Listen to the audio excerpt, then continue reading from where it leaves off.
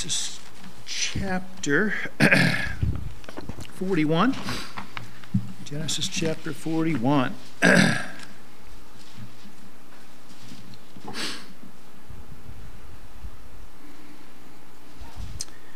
Verse 1, and it came to pass at the end of 2 full years that Pharaoh dreamed. He dreams. Go down to verse 8. And it came to pass in the morning that his spirit was troubled, and he sent and called for all the magicians of Egypt and all the wise men thereof. And Pharaoh told them his dream, but there was none that could interpret them unto Pharaoh. Then spake the chief butler unto Pharaoh, saying, I do remember my faults this day. Pharaoh was wroth with his servants, and put me inward in the captain of the guard's house, both me and the chief baker. And we dreamed a dream in one night, I and he. We dreamed each man according to the interpretation of his dream. And there was there with us a young man, a Hebrew servant to the captain of the guard. And we told him, and he interpreted to us our dreams, to each man according to his dream. He did interpret.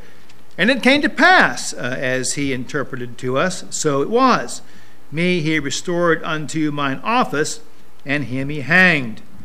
Then Pharaoh sent and called Joseph, and they brought him hastily out of the dungeon. And he shaved himself, and changed his raiment, and came in unto Pharaoh. Let's pray. Heavenly Father, I thank you for your word. And Father, I just pray for the filling of your Spirit. Help me and fill me and help me to teach this lesson tonight, Father, to your church. And fill my dear wife with your Spirit watching the children tonight. I thank you for the good services, for the privilege that we had to hear your word go forth, Father, and to apply it to our hearts. And Lord, we're so thankful for your Spirit, for your Son, for your word, and all you've given us, everything that we need concerning life and godliness, Father. And Lord, we thank you and we praise you for that. And once again, minister to our hearts tonight and help us to be faithful in this thing of the Great Commission, working together, working with each other, working with you, dear God, to get the message of your salvation out, your blessed Son, who's died for the sins of the whole world and risen again, that whosoever will may come. And Father, we need your grace and your strength to be faithful in this thing, especially as the days grow darker. We need that wisdom and that strength to continue. And Lord, we look to you now. Bless us tonight. Speak to our hearts. And Father, we pray, we ask these things, and we're thankful for those that are with us online as well. And we pray that soon we'd be able to be back together, and that you'd help our leaders and give them wisdom and grace in this COVID environment, and what truly is wise that needs to be done. And Father, please help us in this. We pray and ask it in Jesus' name. Amen. Amen. You may be seated.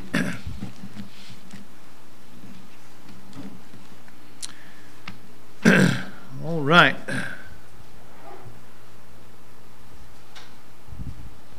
So the last we saw Joseph, he was ministering and serving in prison, and he was laboring faithfully under persecution, just doing the best he could where God had put him.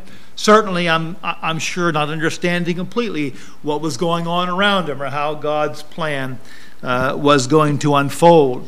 And of course, now we see here, we pick it up here, and after that plea that he made to the baker there, to the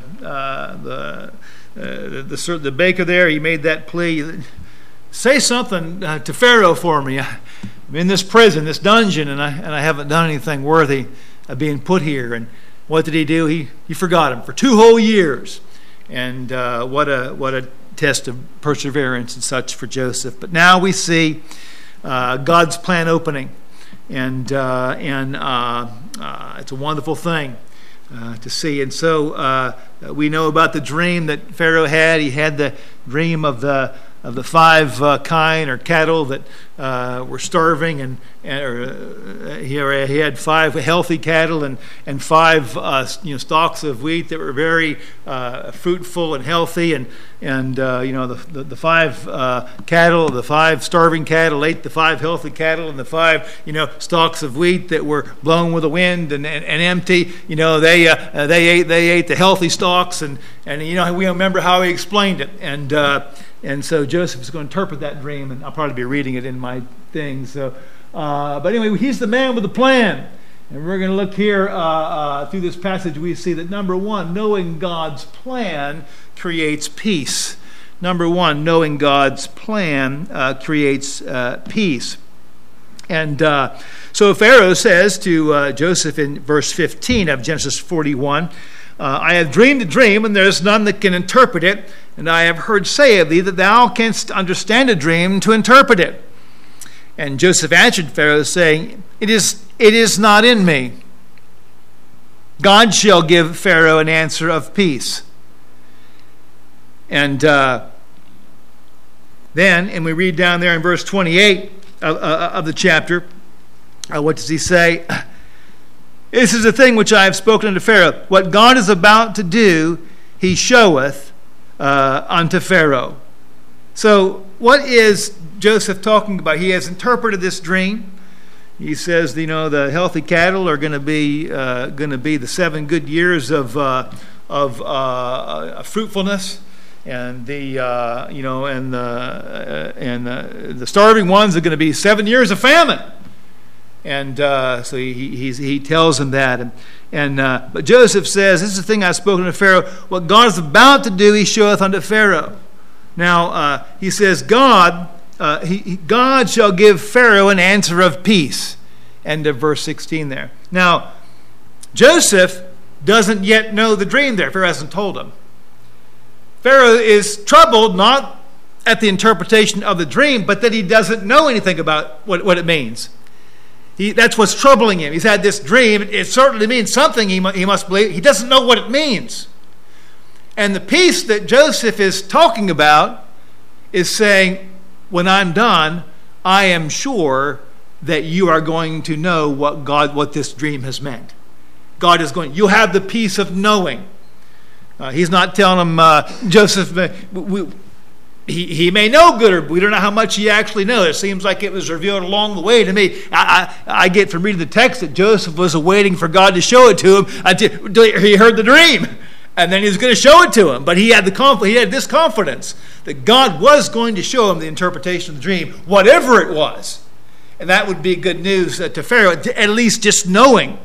And so we see that, and this will give him that peace. There's a peace in knowing, isn't there? And in just knowing the will of God.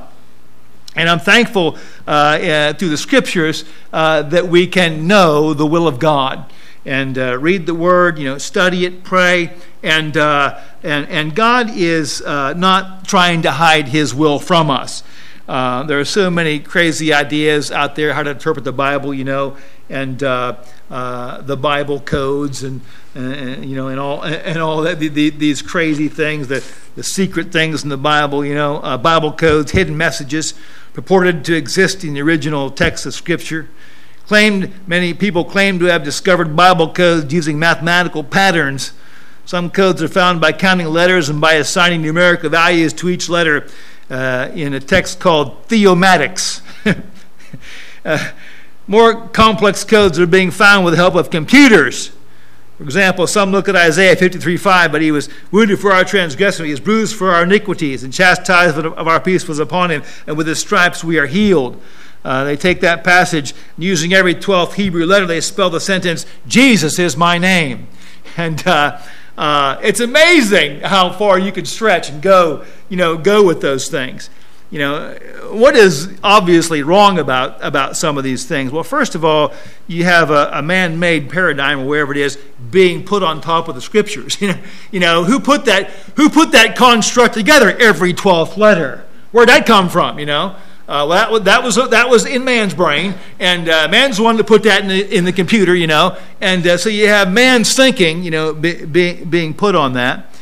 And then we think of all the times that Jesus referenced the Old Testament scriptures. He never once mentioned a code. He never once says, here's a code for you you've missed, but I'm going to reveal it to you now. We think about the Apostle Paul. Why, he never did that either.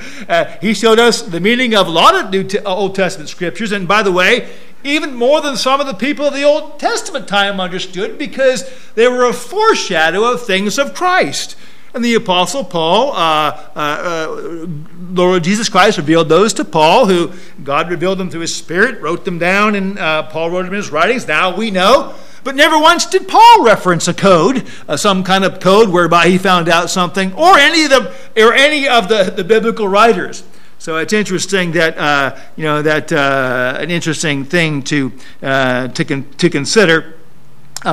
And God has shown us clearly, what we need to do, and we don't need to try to figure out some secret code, but just reading the Bible, a normal interpretation, a plain interpretation, and allowing it to teach us in that way. Some people say the story of Jonah, is an allegory. It's some kind of, because the critics of the Bible tell us, well, a whale couldn't have swallowed a guy, and if he did swallow a guy, he couldn't come out alive and be preaching. Well, we know God does miraculous things, don't we? And so we don't have a problem with miracles. And so, by the way, there have been historical accounts of people being swallowed by whales. So that's not, some have said, that's impossible, but there have been accounts of people that have been swallowed by whales. But living 3 days, hey, coming out alive, we don't know. Many believe that Jonah actually died in the whale's belly, and that God raised him up as a picture of the resurrection of Christ. The Bible, I would say there's room for views on both sides of that issue there. But either way, Jonah, we know, was a historical figure, and we know that because of the way the Bible treats it. In 2 Kings 14:25. He, Jeroboam II, he restored the coast of Israel from the entering of Hamath unto the sea of the plain, according to the word of the Lord God of Israel, which he spake by the hand of his servant Jonah, the son of Amittai, the prophet which was of Gath-Hepher, which was the Galilee area. The scribes and Pharisees says, search the scriptures, for there riseth out of Galilee, ariseth no prophet. Oops, they were wrong. And the very one that Jesus was talking about, Jonah, arose from that area.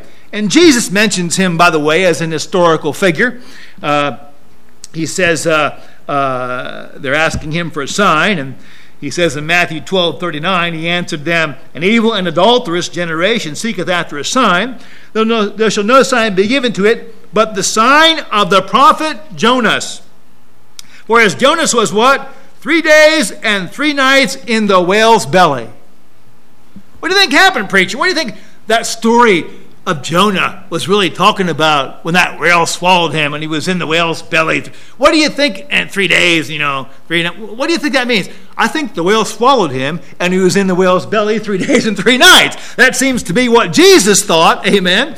And so he tells us just the truth there.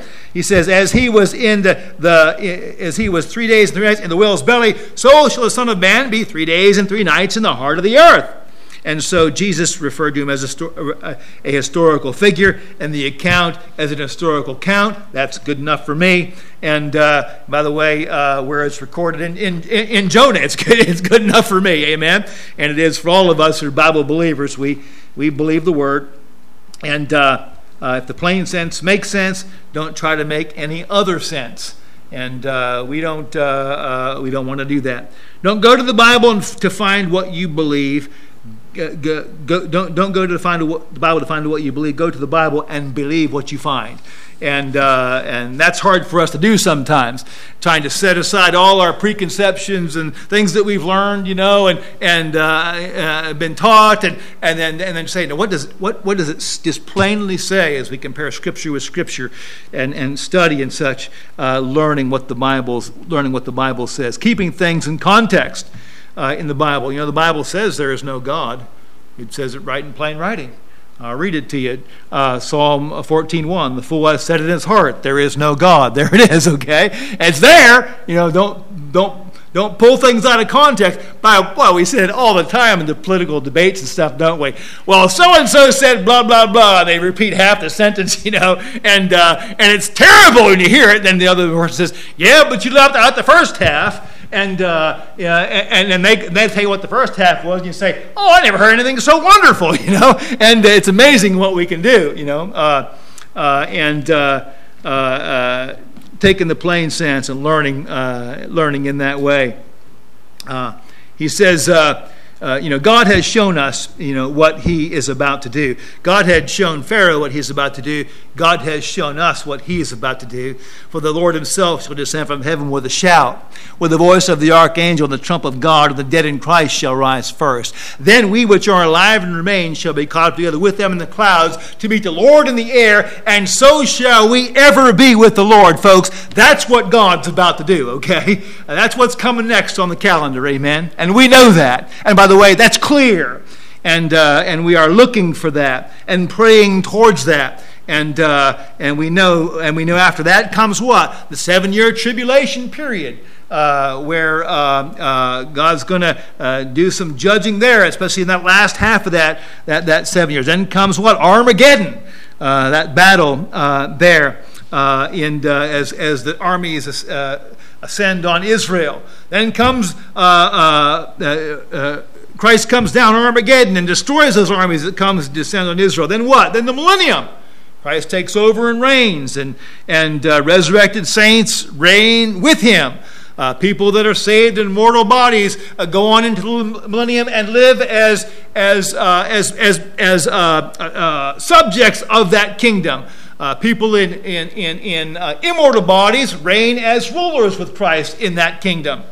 And Israel as a nation is exalted in that kingdom.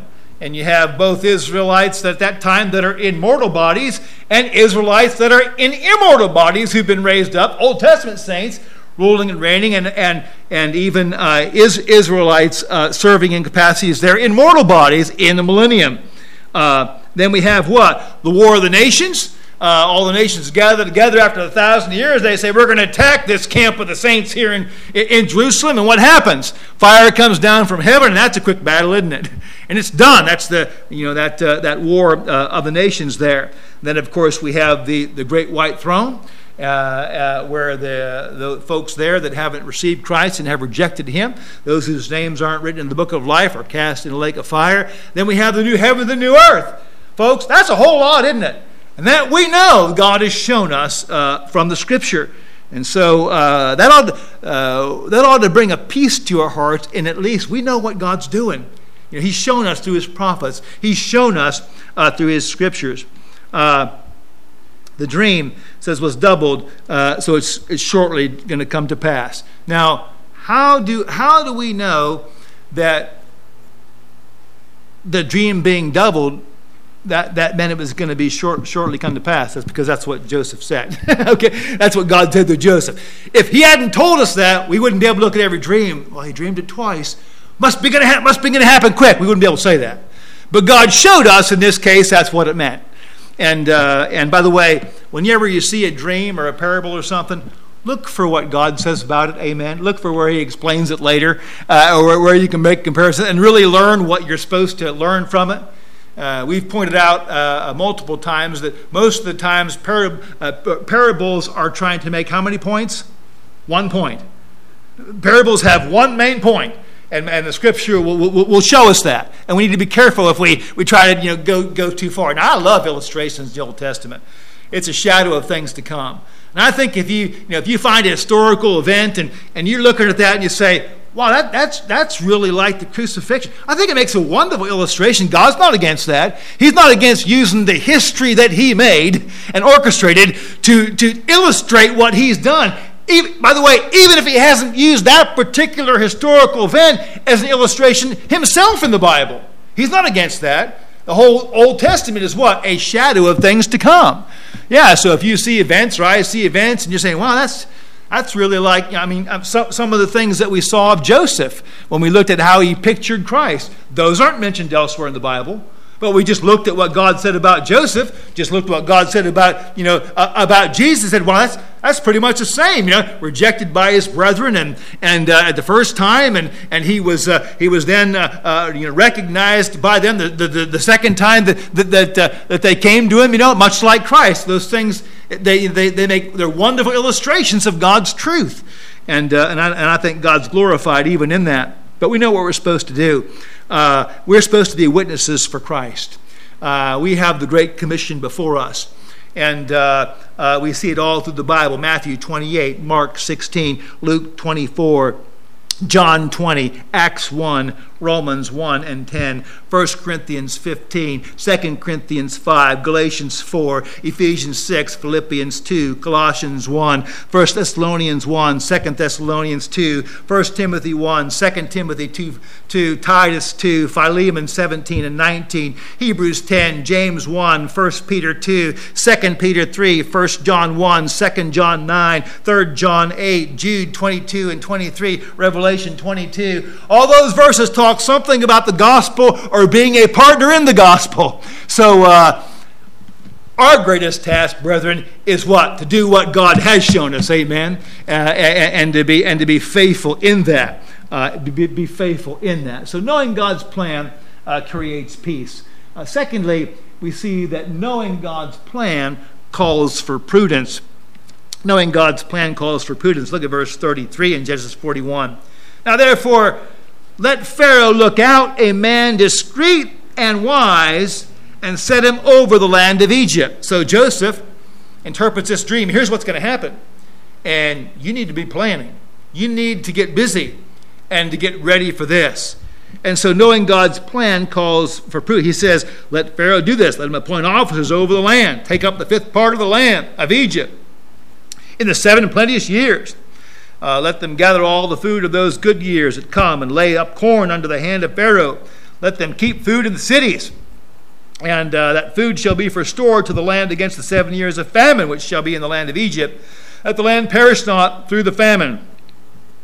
7 years. And so Joseph gives them some wisdom in how to prepare. Interesting, Joseph, he didn't say, he said, well, we got 7 years of famine coming, so we might as well live it up. We got 7 plenteous years coming now, so it's, let's enjoy it while we can. No, Joseph was what? Prudent.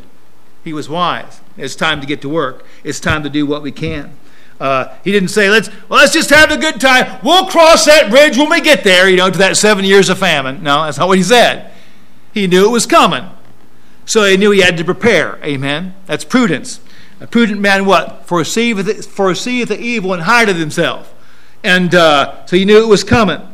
And he prepared. He planned for those 7 years of famine. He saved in the times of plenty that he might have what he needed during the famine. And we need to be wise stewards of the resources that God gives us. Use them wisely. Proverbs 8:12. I, wisdom, dwell with prudence.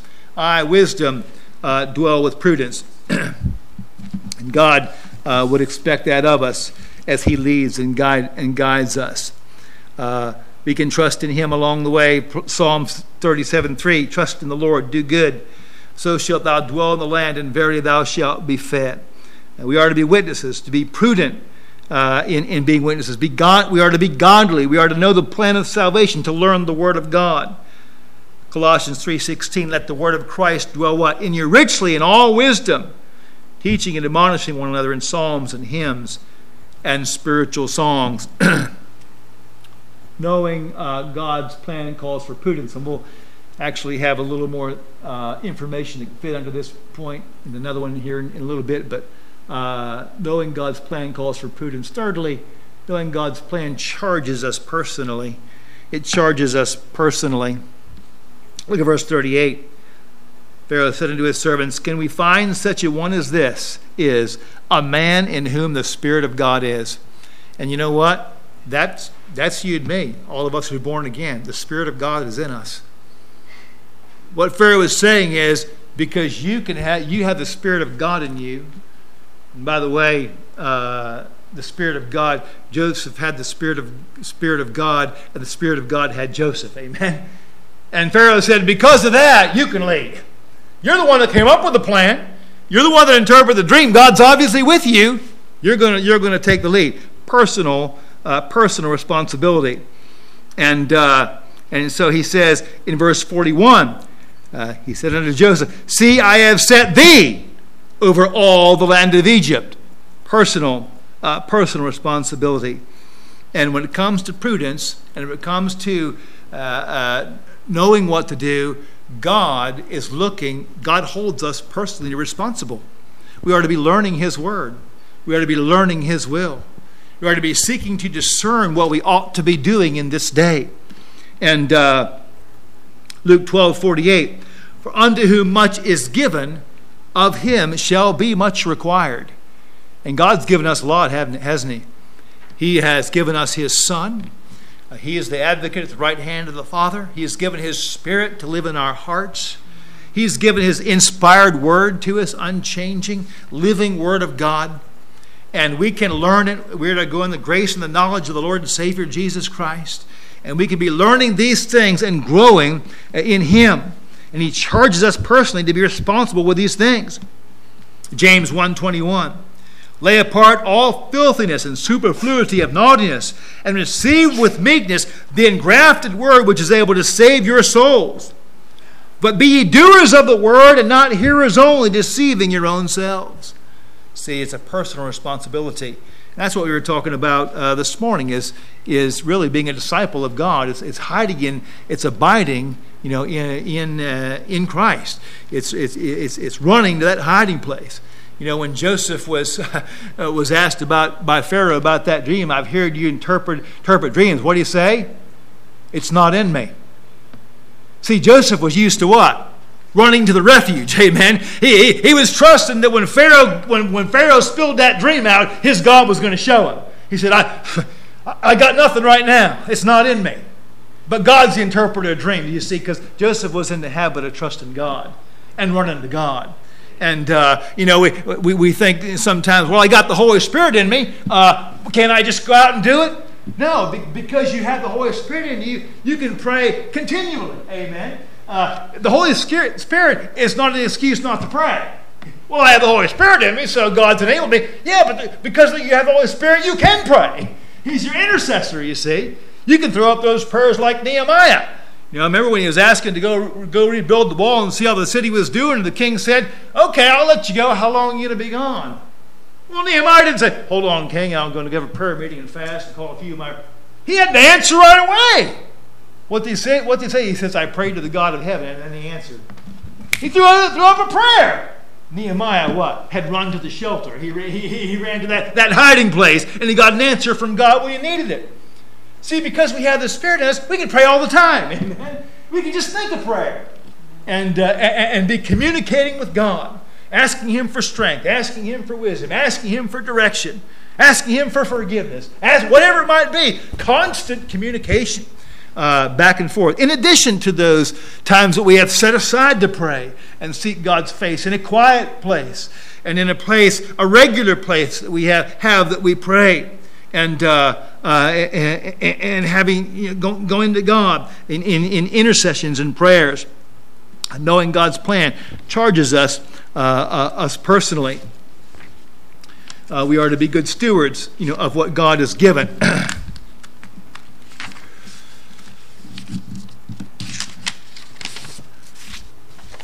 Being careful to use what God has given us for His will. We think about being a stewardship. There are some who would save every penny they make, and there are some who would spend every penny they make.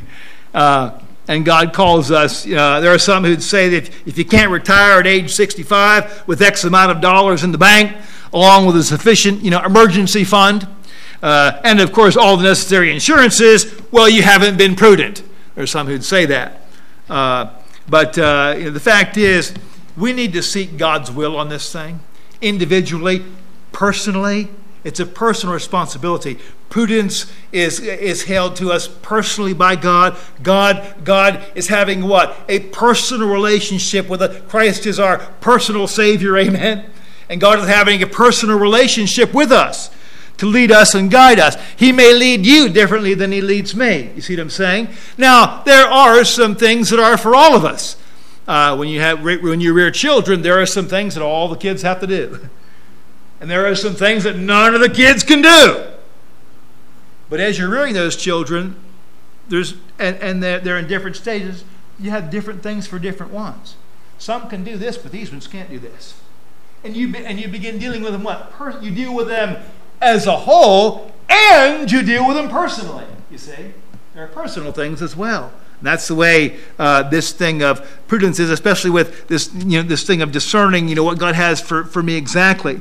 Seeking God's will on the issue that we may lead a balanced Christian life. Proverbs 21:20. There is treasure to be desired and oil in the dwelling of the wise, but a foolish man spendeth it up. So if we're not careful, we can spend too much. Proverbs 18:9. He also that is slothful in his work is brother to him that is a great waster. Now, our conscience would tell us that if we're wasting stuff all the time, that's just not right. That's not being a good steward, right? Part of being a good steward, a good worker, is cutting waste, isn't it? Becoming more efficient at things. God says that a slothful in his work is brother to him that is a great waster. So obviously we want to be hard workers. We want to work hard at what we do. We're to be not slothful in business, fervent in spirit, serving the Lord. Proverbs talks about considering the ant, and he gathers his meat in the summer and provides his meat in the winter and such. But you can go a long way with that. Someone says, how much does an ant gather? He gathers as much as he can, when he can. You say, boy, the world can run away with that one, can't they? And that's why we need the Holy Spirit, don't we?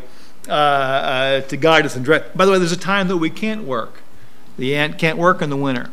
The ant, his metabolism slows down, and they have to go underground or behind the tree bark or in your house and my house. When the snow blows and the winter gets cold, they got to go someplace because they just can't move that slow. When they can't gather, they go slower. One of the best ways, the best ways you control your budget is what? By how much you spend. How much I spend. That's one of the quickest ways to control your budget. You see, and when the ant can't go out and get stuff, what? He's moving more slowly. He's not expending the energy. You see, there's lots that we can learn from an ant, and we ought to have our wisdom in that. But as soon as that springtime starts to warm up a little bit, and that body temperature of that little ant gets to the point where he can move, he's not, I'll sleep in for another week or two, another month. No, he's right up there, right back out, right back out there working hard. And we need to be that way too, and following God and doing the work that God has called us to do. But the Scriptures warn against laziness, against wastefulness. The Bible condemns covetousness and keeping too much. Proverbs 11:24, there is that scattereth, and yet increaseth. And there is that withholdeth more than is meet, but it tendeth to poverty. That's the truth. And so what's that mean for me? That's between you and God now, isn't it? And you're going to have to figure that out, and I'm going to have to figure that out. You see, we're to be giving. God likes to give. God loveth a cheerful giver. We are to work that we may have what? To meet our own needs, to help others, and to have to give. But not keeping too much. 1 Timothy 6:17, charge them that are rich in this world that they be not high-minded, nor trust in uncertain riches, but in the living God who giveth all things to enjoy. Proverbs 23:4, labor not to be rich. That's 5 powerful words right there. Labor not to be rich. What's most of the world laboring for? So I have enough money so I never have to work again. They're laboring to be rich. That's what they're laboring for. I want to go have my vacations and blah, blah, blah. The money, is, the Bible says that's not your goal. That's not your goal. We are to labor as the Holy Spirit directs. And we are to be giving and doing what God has called us to do, each one of us. being faithful in laboring, providing for our own, the Scripture says. All these things. I mean, in 1 Timothy 5, if any provide not for his own, especially for those of his own house, he hath denied the faith and is worse than an infidel. That's 1 Timothy 5:8. How did Jesus fulfill that commandment? It seems that Mary was a widow at that time. We assume that she was. There's no mention of Joseph, after Christ is 12 years old. It seems that Mary, and how did Jesus take care of that? Oh, by the way, I've left in a bank account for my mother, and she'll be kept. That's not what he said. That's not what he said. Jesus took care of that. He said, when Jesus therefore saw his mother and the disciples standing by, that would be John, whom he loved, he saith unto his mother, Woman, behold thy son. And then he said to John, Behold thy mother. That's how Jesus took care of that. Well, that doesn't count for providing for your own. It did for Jesus. That's the way. That was the will. That was God's will for how the Son of God was going to provide for his mom in the flesh. And there, you see how it's different for us. You see, Jesus had built such a relationship with John. Jesus had given so much of himself. That wasn't a problem for John, and that was God's will for John to take care of Jesus' mother, to take her into his home. That was God's will. Jesus knew that. He always did the Father's will. You see, his will wasn't having a bunch of money for Mary. His will was to give her to John when he would leave. You see, God works differently at times, doesn't he? And we need to be seeking him in that.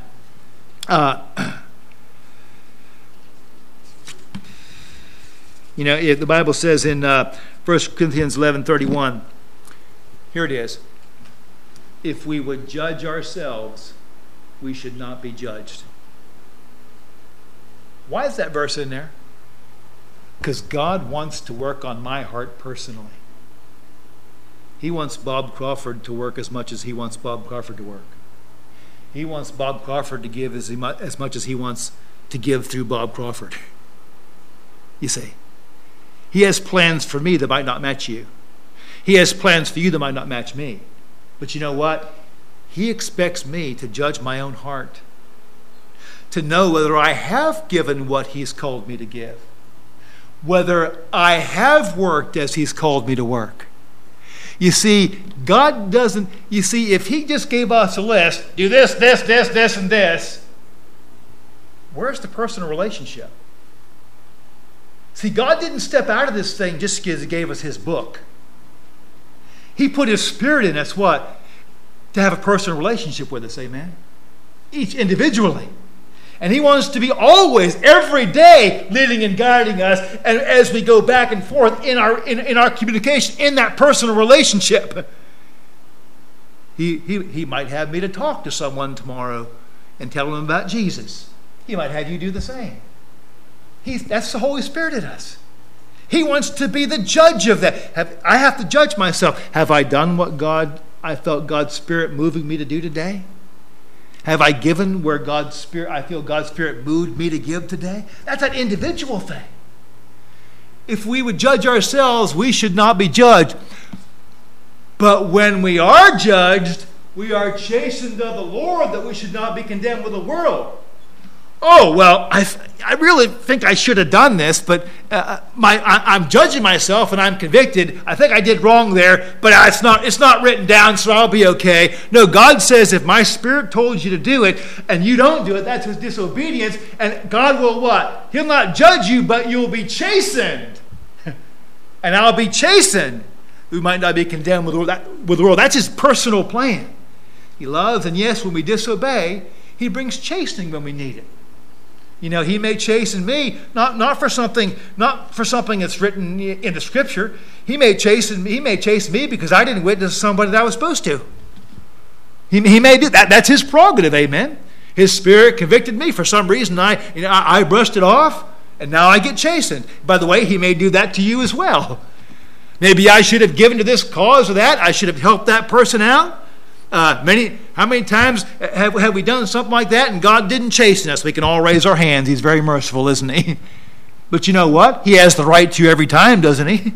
Every time his Spirit moves us to do something and we brush it off as though he hadn't said anything, he has the right to chasten us, doesn't he? But so many times he'll convict us again. And he'll put us in the same situation, say, hopefully we'll get that right and recognize it. And then he'll give us an opportunity, to do right and to please him. We don't make up for it or pay for it. Christ's blood does that and has covered that. But it's that personal relationship with him, that personal thing. There are some things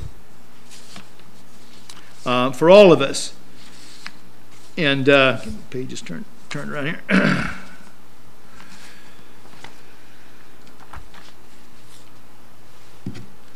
There are some things for all of us. Working hard, I mentioned that. Going to the ant in Proverbs. Not being slothful. Proverbs 24, I went by the field of the slothful, and the wall was broken down with thorns and nettles had covered the face thereof. And he says the wall was broken down, and I considered it well, looked on it. We're supposed to be hard workers. We ought to work under a budget as believers. And at the top of that budget ought to be what? Tithes and offerings. We are to give tithes and offerings. We believe that's, tithe means 10%. You start at 10%. And by the way, 10% is not law. 10% is before the law. Okay? Joseph mentioned giving, or Jacob mentioned giving 10%. Abraham gave 10%. To Melchizedek. Jacob, after he had met God there at Bethel, I believe, having learned from Abraham, he says, "I'll worship you if you'll." He didn't have the right idea of he ought to worship God. Whether God's already done enough for him to worship. He tried to make some deals with God, but he did recognize that giving him 10% was part of worship. Because Abraham had taught it, he learned that from his dad Isaac and his grandfather Abraham. He learned that 10% thing, and he mentions that himself. But we ought to give beyond that. We ought to give tithes and offerings. We ought to start with that in our budget, and then we ought to give as God directs. We give tithes and offerings where we worship. Then we ought to give as God directs. God directs to a need there. We ought to give. God, directs us to give some money or some time or whatever it might be. Maybe it's some material things that we have to give, and we ought to have that in our budget. We ought to then we worked to supply our own needs and meeting those things. And 1 Timothy 6:8 goes a long way. Having food and raiment, let us be there with content. That's pretty hard, isn't it? Having food and raiment. And most of us believe that the message this morning, we need a tabernacle, don't we? We need a place to live because this is a weak body we live in. We can't live outside. I think it's like 2 degrees. What you can get hypothermic and die if your body temperature stays down like 2 degrees for too long. It's really a weak body. It's really a fragile body that we live in. So we do need a shelter. So we need food and clothing and shelter, and God will provide those things. Having food and very little, be content with the needs being met. Get out of debt. Get out of debt when you can. Don't live on credit. The rich ruleth over the poor, and the borrower is servant to the lender. Now, many people will borrow. I don't believe that the Bible teaches against all borrowing. The Jews were allowed to lend to others. So borrowing must not be a sin since the Jews were allowed to lend to others. But what God was saying is, when the Bible says, owe no man anything but to love one another, when you make a deal to borrow and you have payments to pay back, make those payments on time. And make those payments as much as they're supposed to be. The business deals you do, be faithful and honest in those deals. And by the way, make sure the things you can afford to be honest and to pay those things on time. That's what he's talking about there. Most of us can't. Anybody most of us in here, you're probably not going to say, well, I want to borrow, so, here's $50,000 for that car I want, or $40,000. Here's $200,000 for that house and piece of land I want. So I don't want to be in debt, so most of us, we can't do that, okay? And so what do? We borrow money, we make payments. And by the way, the bank's very good, very fine with that, okay? They make money on that, okay? They make out on that. We're not hurting them, okay? And we faithfully make those payments, but getting out of debt, but borrowing as little as possible and paying those debts back to provide for old age. Like the ant, there's going to be a time come when we get old. And not many of us will be able to work right up till the day we die. It'll be an anomaly if we do. There are those who do, obviously, but we don't know if we're going to be one of them. Amen? And so it's nothing wrong with trying to set some money back for those days, the winter days of your life, so to speak, when you may not be able to work, and setting some money aside for that. Don't co-sign for loans. Proverbs 6:1-5 and Proverbs 11:15. Don't sign for loans for somebody else. The Bible says that's not a wise thing to do, and so don't do that.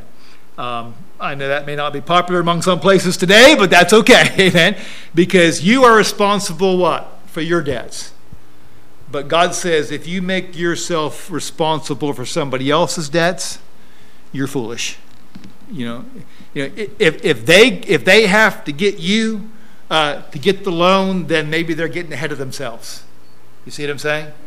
And that's the advice that the Bible gives. And then finally,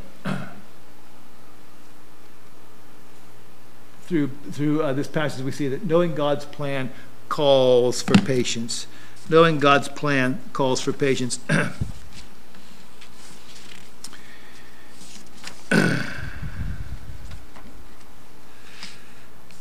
Genesis 41:46 there. Joseph was 30 years old when he stood before Pharaoh, king of Egypt. Joseph went out from the presence of Pharaoh, went throughout all the land of Egypt. Going back in Joseph's life, these are the generations of Joseph. Genesis 37:2. Being 17 years old, was feeding the flock with his brethren, and the lad was with the sons of Bilhah and with the sons of Zilpah, his father's wife. And Joseph brought unto him his father evil report. So, what do we have? We have about 13 years Joseph being a slave/prisoner for 13 years, waiting for God's plan to unfold. You see, even though Joseph knew the plan, knew what the dream was, knew what the plan would be after the dream, Joseph in his own life didn't know what his own dreams were. He didn't know how God was going to unfold them. But what was he doing? He was doing what he knew to do. Amen? Where he was doing what he knew to do. And you know what God holds you accountable for? What you know to do. What he is showing you to do. As you are reading his word, like he's leading you to read it personally. For me, he may lead me to read a different number of chapters a day than you, and you than me. He leads us personally in that. But we ought to be reading and studying as God leads, and as we pray. Then he expects us what? To do what we're learning, and to be doing those things. Well, what about this? What about, let's pray this for our church. We've been praying for a building. And I think it's been kind of impressed on my heart. God owns the cattle on a thousand hills, the wealth in every mine.